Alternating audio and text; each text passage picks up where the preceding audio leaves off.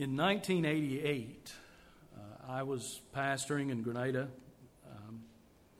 at the Enon Baptist Church, and I received in the mail a little book that was sent to most every pastor in America.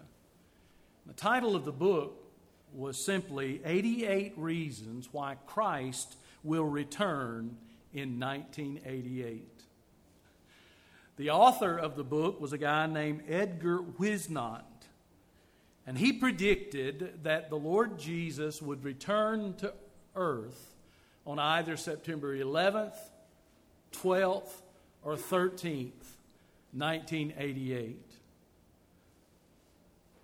Now, I think I know you all well enough to know that you're biblically literate, and I ask this question, did he? No. There have been many other predictions since then as well by certain ones that have failed at that.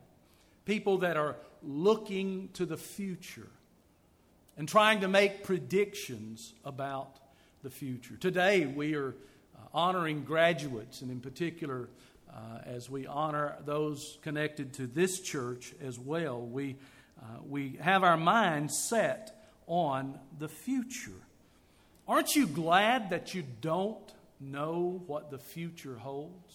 Now, I know there's some of us that probably wish we did know a few things about the future because we might use it for ill-gotten gain, or we might use it for other purposes and such.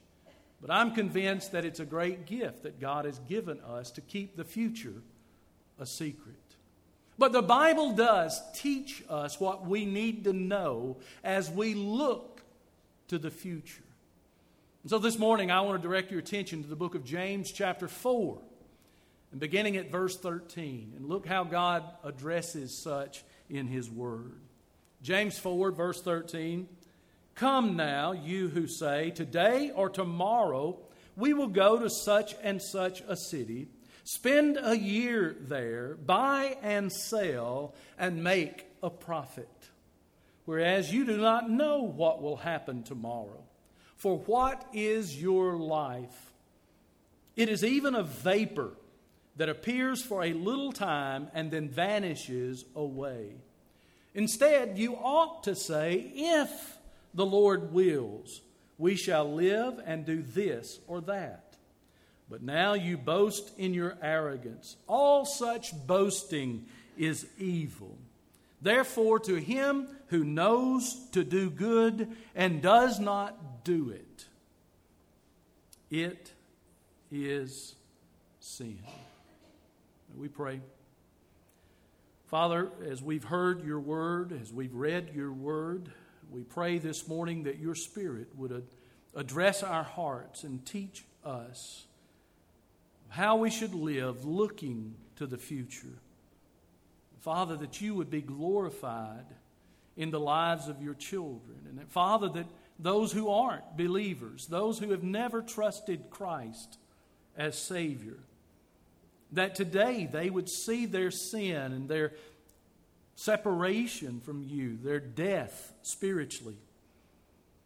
Know that Jesus is the only way they can be made alive and made just, right in your sight. I pray that the crucified Savior and the resurrected Savior would be so exalted today that lost folks would look to Him for eternal salvation. I pray that believers, Lord, we would go forward confident in your sovereignty, confident in your grace, confident in your love and the love that we're to have for others. Move and work in the life of this your church. May we be a forward-looking church, but acknowledging that we must trust you as we look forward. Father, we give you praise in the name of Jesus. Amen. If you knew the future, if you knew that in the future you would have riches, would you not live carelessly? Maybe not. But there would be that temptation, wouldn't it? Oh, I'll go ahead and buy this because I know on January 12th, 2030, I'm going to strike it rich. There's an oil well in my backyard. You would live carelessly, dangerously, possibly, if you knew that the future held adversity for you. If you knew that you were going to be stricken with a deadly disease in 10 years, would you live in fear? Would you live heartbroken knowing that life's going to be cut short for you and your loved ones that you'll leave behind? So I ask, aren't you grateful for the gift of the future being secret, of the future being held away from our knowledge? I heard the story of a man walking down the street in a large city, and there was a guy on the street corner and said, "Hey, buddy, come here. If you'll give me $1, I'll tell you what's going to happen tomorrow."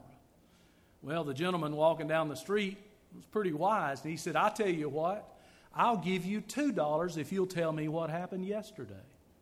You see, if they can tell the future, these so-called psychics, could they not tell the past? Because they're a sham. They're not. And we would be a sham too if we thought we knew the future. God is good to keep the future secret. James deals with the issue of pride that certain believers, in the book of James, he's writing to believers, certain believers possessed this pride of life. And they boasted about it.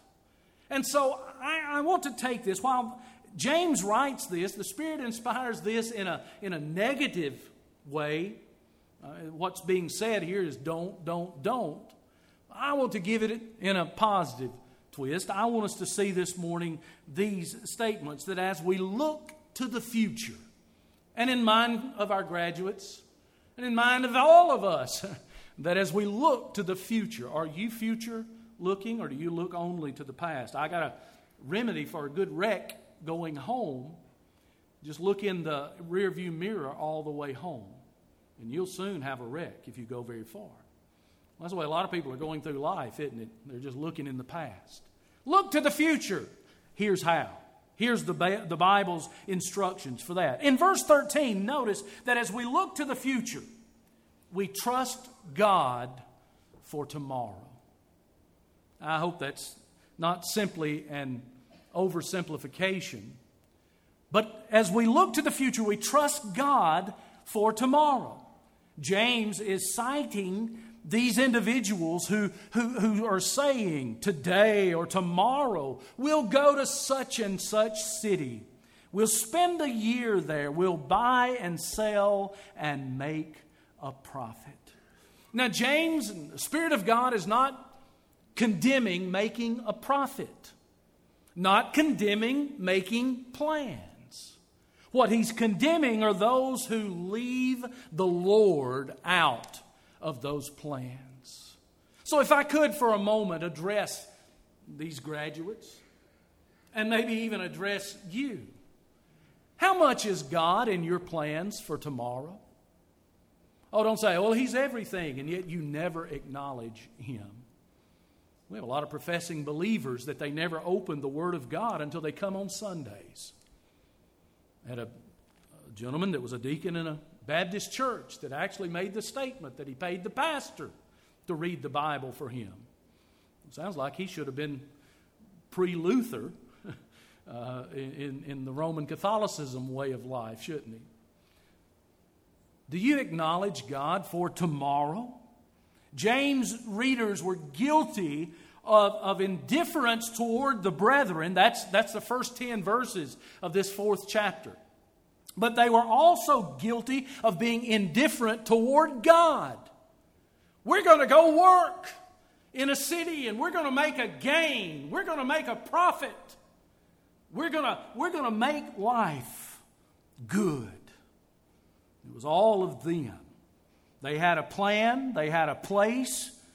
They had a time frame, a period. They had a purpose to buy and to sell. And they had a profit that they computed that they believed would work for them. God's not opposed to your plans. Make college plans, Derek. Make plans for a vocation if God so leads. Make plans for a life. But make sure that you've acknowledged the Lord in those plans and that you're trusting Him. Verse 13, he says that they'll go buy and sell and make a profit. Interesting word there in the original language is a word that means to gain or to win. Isn't that what a lot of people want in life? To win at life. And that's not always monetarily, is it? But is that always God's will? I'm so fed up with athletes. I'm fed up with fans. I'm fed up of being a fan of athletics. Where are your jerseys today if your team lost or my team loses? We wear them when they win. We point to the sky and we're happy then, aren't we? We want to win at life. We'll jump off the bandwagon if our team's not doing well. That's the mantra of life, that you're not successful if you don't win, if you don't have perfect health, if your body's not physically fit, you're a loser. That's the mentality. Come now, you who say today or tomorrow, we'll go in such and such a city, we'll spend a year there, buy and sell, we'll work, all good things, we'll win, we'll make a profit. And what the Lord says is, you've left me out. We'll tear down our old barns. Remember that parable? Jesus said, what a fool. This day, your life, your soul is required. As you look to the future, as you look to tomorrow, trust God for that tomorrow, whether you win or lose. But the good news is that with Christ Jesus, it doesn't matter what the world calls it, whether it's winning or losing. The problem that they had was twofold. They carried out their lives without regard to God's will, and they planned their future without regard to God's will. You can know the will of God for your life. Doesn't mean that we'll find written in the Word of God that says tomorrow you should go to Big Star and purchase the lean ground beef. That's not necessarily what we're talking about. What is God's will? Number one, God's will is salvation. Have you believed upon the Lord Jesus Christ, the one who died in your place on the cross, who paid the debt for your sin, was buried and rose again the third day? Eternal salvation is in Him, not in the works that you do, not in the membership that you might have. What breaks my heart is the statistic of how many graduates come through our churches, sit in our pews or the Lord's pews and go through our Bible classes and then graduate, go off to college, and we never see them again. What a sad matter to not have regard to God's will for our future. Men do this. Men disregard God, either consciously or unconsciously. Disregard God's will because they don't want God's will to interfere with their plans. You see, God's will never be contrary to God's word. So a lot of people see and know the Bible says you ought to do this, and that it's contrary to God's will of what they're wanting to do, so they disregard the will of God. As you look to the future, trust God for tomorrow. Solomon wrote in Proverbs 3, verses 5 and 6, in all your ways acknowledge Him. And He makes a promise to you. What? He says, and I'll make your path straight. Well, that's the principle from Proverbs. Doesn't mean there won't be bumps along the road of life. But trust God even though the bumps may come. Trust God for tomorrow is what James is saying to the readers in this 4th chapter. But then there's a second matter in verses 14 through 16. Not only we trust God for tomorrow, but as you look to the future, acknowledge your ignorance for tomorrow. Acknowledge your ignorance for tomorrow.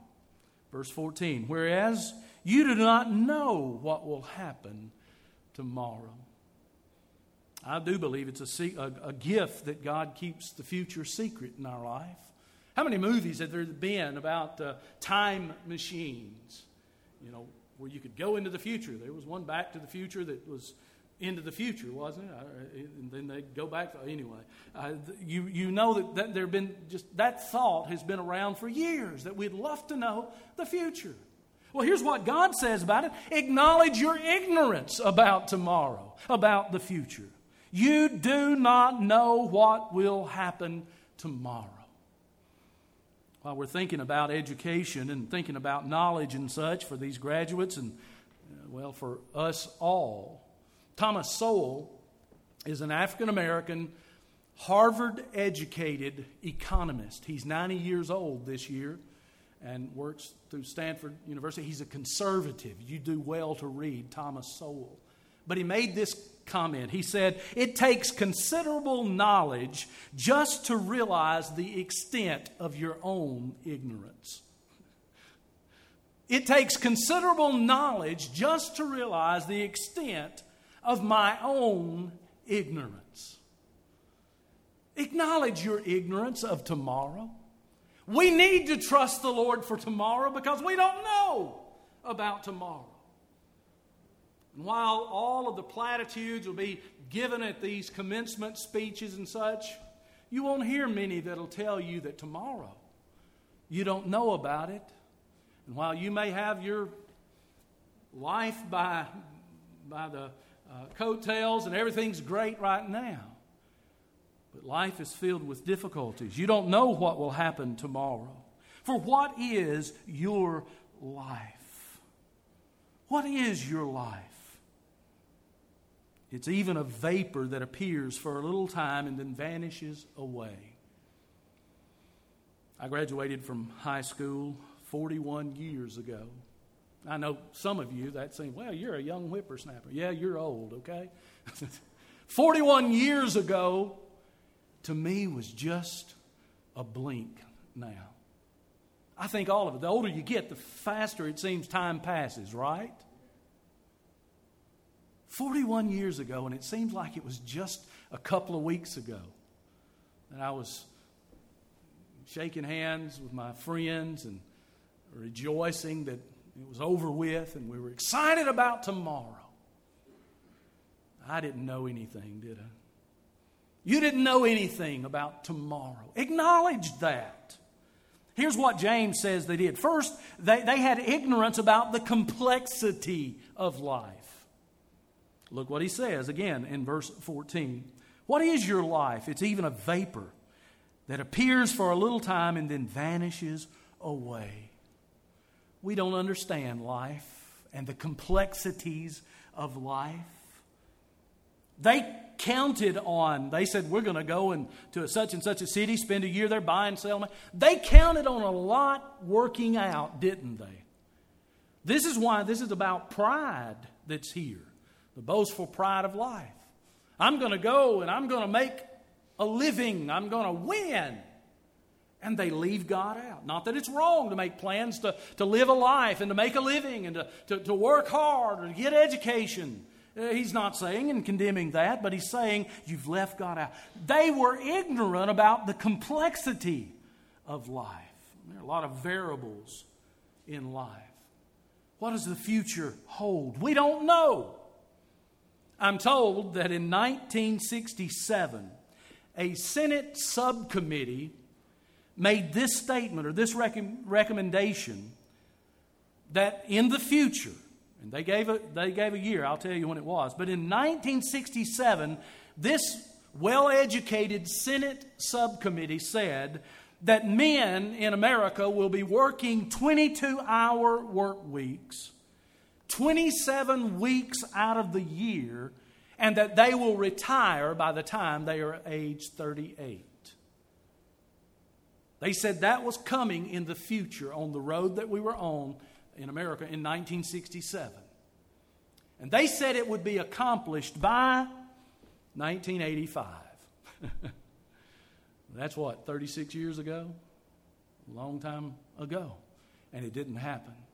There are so many variables in life that we just don't know. That's why we must trust in the Lord with all our heart And lean not unto our own understanding. In all of our ways acknowledge Him, and He'll direct our path. They were ignorant about the complexities of life. They were ignorant about the uncertainties of life. The uncertainties of life. Verse 14, what is your life? It's even a vapor that appears for a little time and then vanishes away. The uncertainties.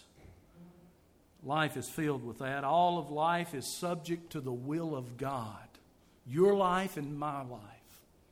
Subject to the will of God. Whether you acknowledge it or not. There are certain divine decrees that God has decreed, and whether you acknowledge it or not, your life is subject to that.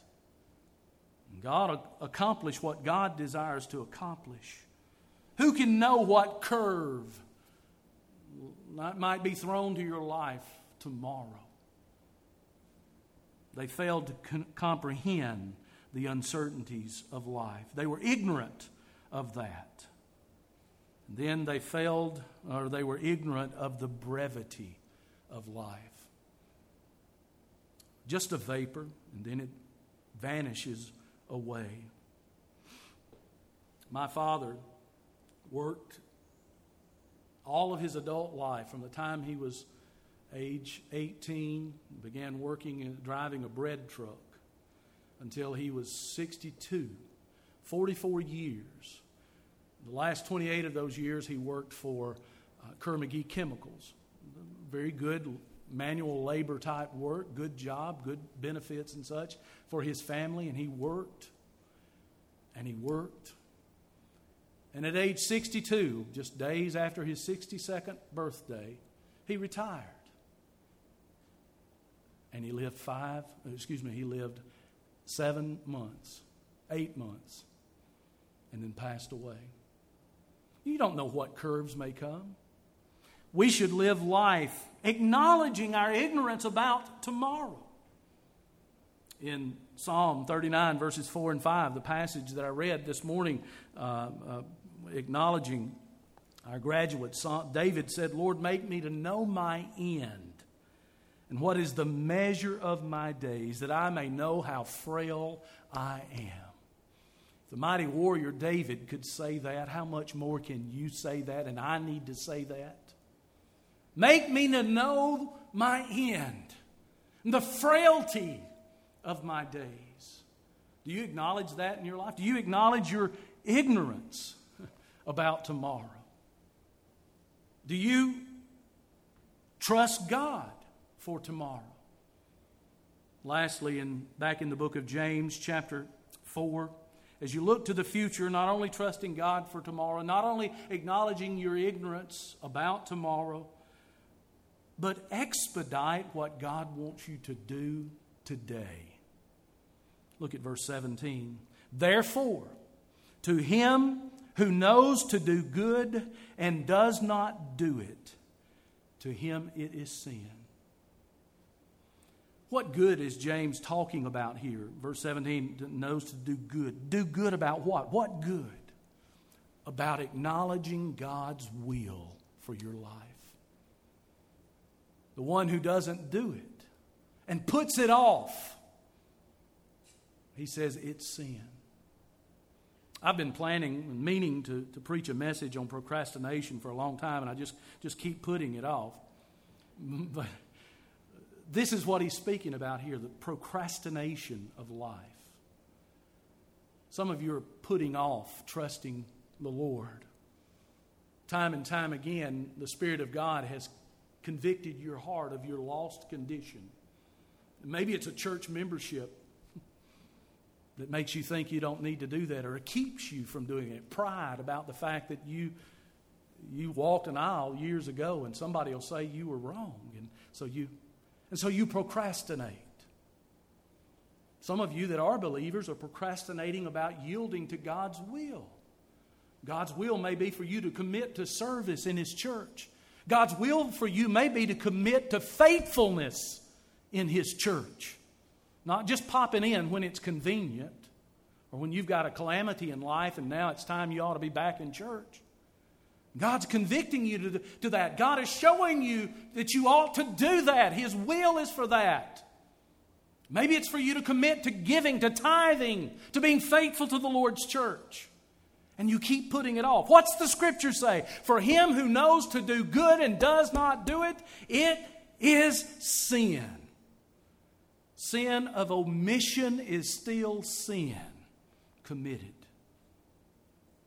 God help us, that we might see what He wants us to do and do it today. Today, if you hear His voice, harden not your heart. Maybe the voice of salvation, the Lord's calling you to faith in Christ, and yet you're saying, I just can't do that now. I'm so shy. We've had folks through the years that have said, I'm shy. Folks, I don't know if we're doing it right or wrong as Baptists, making you come forward. Folks, if you know that you need to be saved and shyness is what's keeping you from it, talk to me. I'll stand up for you. I know others in this church that'll stand up for you. Mom and Dad that'll walk an aisle with you if that's what's keeping you from trusting the Lord. You're more afraid of a virus than you are of trusting the Lord. Well, you can trust the Lord at home, but it glorifies Him to acknowledge it. Doesn't keep you from being saved, but do it. Expedite what God wants you to do today. Jesus said in one of the parables, to whom much is given, much is required. There's a requirement in your life. He's given you much, then do it. There are areas in your life where you know that you need to do something. Then do it today. Don't put it off. Expedite it. Him who knows to do good and does not do it, to him it is sin. Folks, tomorrow may never come. Tomorrow may never come. Tomorrow may never come. What are you to do today? What are you to do right now? What a tragedy it would be to leave this life, that which you ought to do. Maybe there's something just in a familial relationship. You need to say to your spouse, you need to say to your children, you need to say to your grandchildren. Maybe it's pride that's keeping you from doing that. James is writing to these believers, and this is wisdom. This is what we need in our life and in our walk. And he's telling them, trust God for tomorrow. We don't know what a day will bring. Acknowledge your ignorance about tomorrow. And then expedite what you ought to do today. Just do it. Just do it. That's what God's calling for today. To our graduates, we are so grateful. God has blessed you with all that He's blessed you with. Those here, those watching by Facebook, those that we don't even know. Grateful for that. Don't let someone force you into a mold in the future. In all your ways, acknowledge Him. If you've trusted Him as your Savior, that's your role. That's your walk. And if you know to do that and you don't, or you put it off and say, look, I've got my adult years that I'll walk with the Lord. I'll wait till I have a wife and kids. And too often you'll never do it because you learn how easy it is to put it off. Let's pray. Father, we thank You for the Lord Jesus Christ, for His work of redemption. And on the cross of Calvary, He paid the debt for all of our sin. How we exalt Him today, that He loves us and He saved us. Father, I pray this morning for that one that might never have trusted Jesus as their Savior. I pray that today they would look to Him for salvation. Father, as I've spoken from these verses today, Lord, I believe there are Christians that need, some that are graduates, some that aren't, but that need to acknowledge their ignorance about tomorrow. Stop trusting in what they think is going to happen, but trust You. and expedite what you want and what they know you want right now, today. May your Spirit move in our hearts. May you open our eyes that we may see. We pray this in Jesus' name. Amen.